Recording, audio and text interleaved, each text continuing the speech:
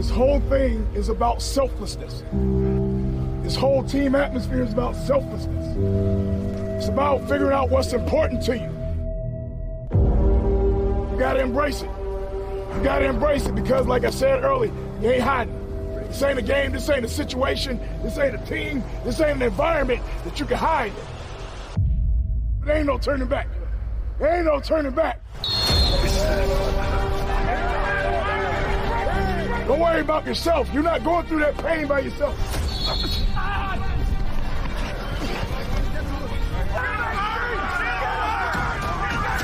I can't let anybody pass me because it ain't about me, it's about us.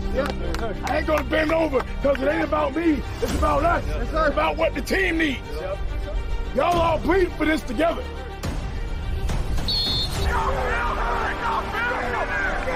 And every time we run, every time we live, it's about winning a game. It's about winning games. It's about winning championships. It ain't about that feeling in that moment. Let's go, everybody do. That's gotta be who we are. Because when we all chose to come to Texas, we chose to wear the black hat. We chose to be the team that everybody hates. We leading with our hard work. We leading with our attitude. We leading with a chip on our shoulder. We leading with that we earn out here running. We lead with that we earn in the weight room.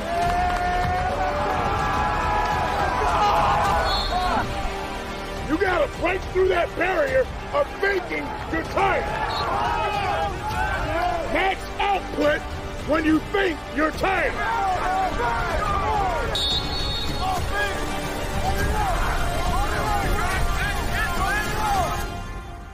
Show yourself that you got more. Show your teammates you got more.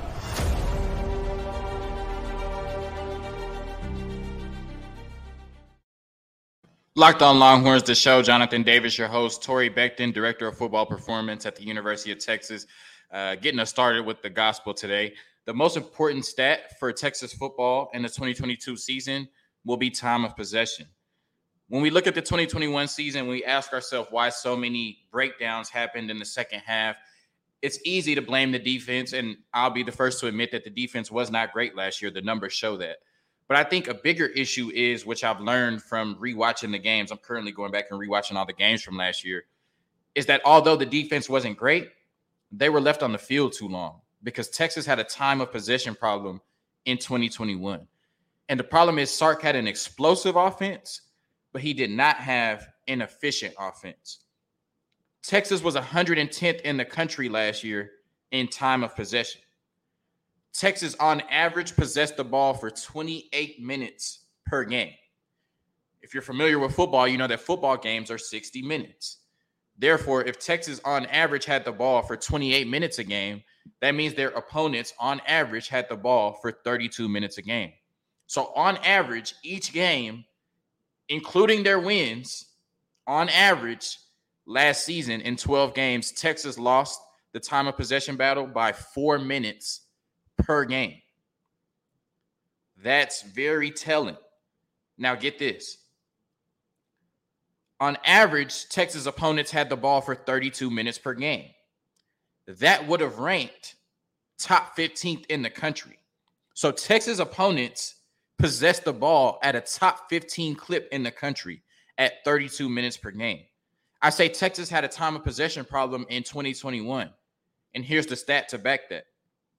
Texas was 4-0 last season when they won the time of possession battle. In their games against Kansas State, Rice, Texas Tech, and Louisiana Lafayette, they won the time of possession battle. Texas was 1-7 last season when they lost the time of possession battle. In all 7 of their losses last year, Texas lost the time of possession battle. The one game where they won, they beat Rice 58-0 while losing the time of possession battle. So that game is an anomaly. Sark had an explosive offense, but it was not an efficient offense. And as I'm going back and watching these games, I'm noticing in the second half that Texas is not possessing the ball. And that is the issue. The other team is having the ball twice as much as Texas, which is allowing them to make comebacks on Texas, who had a lead on all of these teams pretty much almost every team on their schedule going into the second half. Let's take it a step further. I've already told you that Texas was undefeated last year when they won the time of possession battle, 1-7 when they lost it. Texas was 80th in the country in plays ran per game. They only ran 68.8 plays per game. I say only because that's 80th in the country. However, they were 43rd in yards, so top 50 in yards, and 17th in scoring. They were 80th in plays per game, but they were top 20 in scoring and top 50 in yards. So what does that tell me? That tells me that this offense was explosive. It had quick strike potential, and they could score a lot of points when needed. They scored 48 points in 24 minutes against Oklahoma. But the problem is they aren't able to sustain drives. And when you aren't able to sustain drives and when your offense gets stagnant, you put your defense on the field more than they have to be. And Texas, I think, has a defense that can go out there and make plays. And I think Texas has a defense that can go out there and close games. If you give them a lead and say, don't blow this lead, I think they can close games. The problem is Texas in their offense last year asked this defense to win games for them. And I do not believe that Texas has a defense that can win games for them.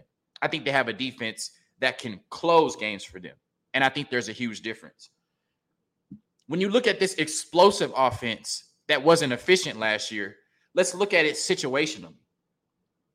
Texas had 14 drives in the Oklahoma game, 14 offensive drives. Only 2 of those drives lasted longer than 3 minutes. Now, you can say, John, Texas was able to score 48 points in 24 minutes. They shouldn't have lost that game. That's true. They shouldn't have lost to Oklahoma. But allowing your opponent to possess the ball for 36 minutes while you only have it for 24 minutes is not a formula for success. I think Texas could have won that game scoring 41 points while holding the ball for 30 minutes rather than scoring 48 points in 24 minutes. Once again, 14 drives in that game, only 2 of them lasted longer than 3 minutes. In the Oklahoma State game, where Texas goes into the second half and the fourth quarter with a lead, Oklahoma State had the ball for 67% of the second half, which allowed them to just continuously run the ball down Texas's throat. Texas could not sustain drives on offense, and they ultimately took the lead and won a game that Texas had in its grasp because Oklahoma State possessed the ball for 67% of the second half. That's not a formula for winning success. In the Baylor game, Texas goes up 21-10 about 6 minutes into the second half. From that point forward, there's 23 minutes left in the game. Baylor possesses the ball for 15 of those 23 minutes, leaving Texas with only 8 minutes on offense. That's not a formula for winning success. Sark had a very explosive offense last year, and he was still able to average 35 points a game given shaky quarterback play, shaky offensive line play, and really no definitive receiver weapons for the entirety of the season outside of Xavier Worthy. But the problem with his offense was that it was explosive but not efficient. And when you really needed this offense to make a play, they could not sustain drives and they could not stay on the field, which led to our defense being on the field more than they should have been. Once again, a formula for success is not possessing the ball 28 minutes and giving your opponent the ball for 32 minutes. That needs to flip for Texas in 2022. And that's why I believe Texas will be a lot better, because I think Texas will possess the ball closer to 32 minutes a game, allowing our defense to only have to play about 28 minutes a game. But last year, when Texas was allowing their opponents to possess the ball on average 4 minutes per game more than they did, is the reason that they went 5-7. The best teams in football possess the ball more than their opponents. And Texas was not able to do that last year, even while averaging 35 points a game. With better quarterback play, better O-line play, better tight end play, better wide receiver play, a better offense overall, I think that this year the Texas offense will possess the ball more than their opponents, meaning the Texas offense will have the ball more than 30 minutes a game, which means the Texas defense will play less than 30 minutes a game, which will afford the defense to be better, which will afford the offense more opportunities, which will lead to Texas improving on a 5-7 season and hopefully making their way to their first Big 12 championship game since the 2018 season. BetOnline.net is the fastest and easiest way to check in on all your betting needs. Find all your favorite sports and events at the #1 online source for odds, lines, and games. Find reviews and news of every league, including Major League Baseball, NFL, NBA, NHL, combat sports, esports, and even golf. BetOnline, where the game starts.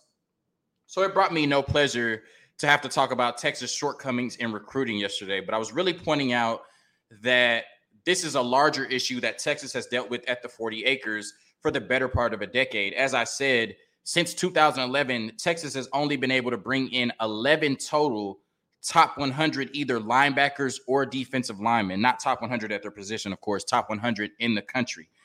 And people are responding to me and saying, they never had a chance with Anthony Hill, or they never had a chance with Colton Vasek. I challenge you and say that's my point. Why does a blue blood college football program in Texas, the premier school in the state of Texas, why do they have no chance with the #1 linebacker in the state, possibly in the country, in Anthony Hill?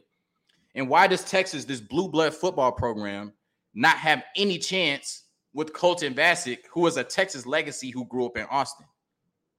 If that's your rebuttal to me, I ask you, why does Texas, the premier school in the state, not have a chance with two of the best defensive prospects in the state? And I'll tell you that that's my point. And that's an issue that Texas has had for the larger part of a decade. And to get to where Texas wants to go is an issue they're going to have to fix. But Texas recruiting is definitely in an excellent spot, and they're on the right track. And that's what I want to talk about right now. So when you look at their current recruiting class, they're currently 5th in the country. Alabama has gotten really hot and vaulted themselves all the way up to #1. Texas currently sits about 16 points behind their recruiting class last year, which was 5th in the country, and a lot of people were really proud of, especially the investment in the trenches with 15 total players in the trenches. At this point, Texas is favored to land at least 4 more recruits. Now, anything can happen. We saw the Peyton Kirkland saga where Texas wasn't even in his top 5 schools. So anything can happen. But right now, Texas is projected to land these 4 prospects, in addition to the 20 commits they already have in their #5 recruiting class. We're going to start with Cedric Baxter, who's scheduled to announce on August 10th. One of the best running backs in the country at worst. Most sites have him 4th. Some sites have him 1st. John Garcia on the show compared him to a Najee Harris or a Le'Veon Bell, said he has that type of skill set. 6'2", 215, fast, glides, sheds tackles. Just a really explosive back who looks like the future lead back at the University of Texas. Darian Gillette, who's likely to announce Friday, August 5th, the edge prospect, a priority target for the University of Texas, having lost out on some other edges. I think that he's a really, athletic edge, somebody that can get to the quarterback, as John Garcia mentioned on yesterday's show. Also had 1,400 receiving yards last year. That's more receiving yards than Jalen Hill and Jonte Cook, a Texas top 2 receiving targets in this recruiting class. And so really athletic edge who has become a super priority target for the Longhorns as they've missed on some other edge prospects through the transfer portal and this recruiting class. You have Jalen Hill, who's scheduled to announce in September, one of the most talented linebackers, wide receivers in the state, out of Longview, has gotten a lot of CD Lamb comparisons, has good size, really good size. And I think that, a future wide receiver room with him and Jonte Cook in it, with Arch Manning throwing the ball, would be super explosive. So he's down to, I believe, USC in Alabama, or maybe Alabama, Georgia in Texas. Most people think he'll end up at Texas, but definitely a priority target at wide receiver, one of the best wide receivers in the country, in their backyard in Longview, Texas, somebody that the University of Texas needs to pull in. And then Jordan Matthews, we know that Arch Manning has done such a great job recruiting out of the state of Louisiana and trying to bring people with him to Texas. Texas seems to be favored for Jordan Matthews right now, corner out of Baton Rouge. We know that defense is a priority, and John Garcia talked about how he's one of the best corners in the nation. He's college ready, can play in space, as so many offenses dictate defenses to do these days. And so if they get even 2 of those prospects, the 2023 class will be graded higher points-wise, this is from 24/7 Sports, than the 2022 class was. If they get 3 out of those 4, they'll end up with a recruiting class over 300 points. which pretty much solidifies you a top 3 or 4 class. And if they get all 4 of them, I think that it's pretty much a lock that Texas will end up the top 3 class this year. And there's always, some other, prospects that could come about that they could get commitments from. Of course, you have decommitments from other schools that may flip. Texas may have some decommitments, and they may have to come and, fix some things by signing day or get some more players in to fill those spots. So nobody knows what the recruiting classes will look like for real until we get to signing day. But I just want to say that Texas is on the right track, and that's on the heels of what they did last year, bringing in 15 players in the trenches, 7 offensive linemen, 8 defensive linemen, and the top 5 recruiting class in the country after going 5-7. So I wanted to come back after yesterday's show where we kind of ragged on Texas for not being able to recruit the top linebackers and not being able to recruit the top edges, and assure everybody that Texas is on the right track and is recruiting at one of the best clips in the nation. Sark and his staff are doing an outstanding job, and I think they still have 4 really talented players on their board who are probably leaning towards Texas at this point that would solidify them having a top 3 recruiting class in the country and would give them 2 back-to-back top 5 classes, which I think will go a long way in reversing the trajectory of Texas football, what we've seen over the last decade outside of one season in the Tom Herman era in 2018. So Texas recruiting definitely on the right track. I just wanted to pose a question that Texas should be able, with their stature, their brand, and I think the type of football that they'll be able to play over the next few years, they should be able to land the top defensive prospects in the state at any position. And I think they have to prove it on the field, which I think they'll start to do over the next few years. But to say that Texas had no chance with Anthony Hill, or to say that Texas had no chance with Colton Vasek, is the issue that Texas has been dealing with for the last 10 years. And that's why we've been waiting for the better part of a decade for Texas to truly reassert their dominance at the top of college football. Quick word from our sponsors. So Stephen Ngati from Fanatic Perspective came on the show the other day, and he talked about his most important players on offense and defense this year. And I just wanted to talk about my most important players on offense and on defense this year. I'm going to start with the defensive side, and I'm going to say Alfred Collins. Alfred Collins is a really talented defensive player, strong side defensive end coming out of high school, was the number 2 strong side defensive end in the country coming out of high school. I talked about Texas not being able to get those top 100 linebackers and edges. Well, here goes one of them in Alfred Collins. Also defensive lineman of the year, 2 years in a row, his junior and senior year in his district. Really a player that brings a lot to the table, the 3-sport athlete, a player that should not be able to be blocked one-on-one consistently. And we just haven't seen him live up to his potential at the 40 acres since he's been here. Now, he has been in a bunch of different defenses. This is the first time he'll have some continuity in the defense. I think that'll help him a lot. But I just think that we've seen flashes from Alfred Collins, and the word we keep hearing is consistency. When I'm watching him, I'll see him flash here and flash there. There's 2 or 3 plays a game where he makes and he says, you say he has the potential to be the best player on this defense. But then the problem is it's only those 2 to 3 plays a game. And then the rest of the plays, he's kind of blending in. I think if Texas wants to get back to the Big 12 championship game, if they want to improve defense, because I think the linebackers and the DBs will be really good this year. I think they'll surprise a lot of people. But the D-line, there's a lot of questions about this D-line right now. And I think right now, the most talented player on this D-line and the most ready to make an impact is Alfred Collins. And I think if Alfred Collins can come out and have the type of season we've been waiting on him to have at the 40 acres, I think it'll go a long way to generating some pressure up front and also being able to plug those huge holes we saw in the run game last year, which will only help our linebackers, which will only help our defensive backs, which will help our defense overall, which will keep our high-flying, explosive, and hopefully efficient this year offense on the field a lot more often. So I'm challenging Alfred Collins to be the player this season that everybody thought they were getting at the 40 acres out of high school. Like I said, this is a player that should not be able to consistently be blocked one-on-one. This is a player that has the versatility to play inside and outside and be really good at both. And we haven't seen that yet at the 40 acres. So Alfred Collins, a huge fan of your skill set and what you bring to the table. And I'm challenging you for this to be the season for you to put it all together and really explode off of that defensive line and become one of the best players on that defense and become one of the best players on the D-line in the country, which you have all the potential in the world to do. Most important player on the offensive side, we all know it's going to be the starting quarterback, which I think is going to be Quinn Ewers. The quarterback is always the most important position on the field offensively, but that's cliche. So I'm going to take a word out of Sark's book. Sark says in his offense, the most important player outside of the quarterback is the tight end.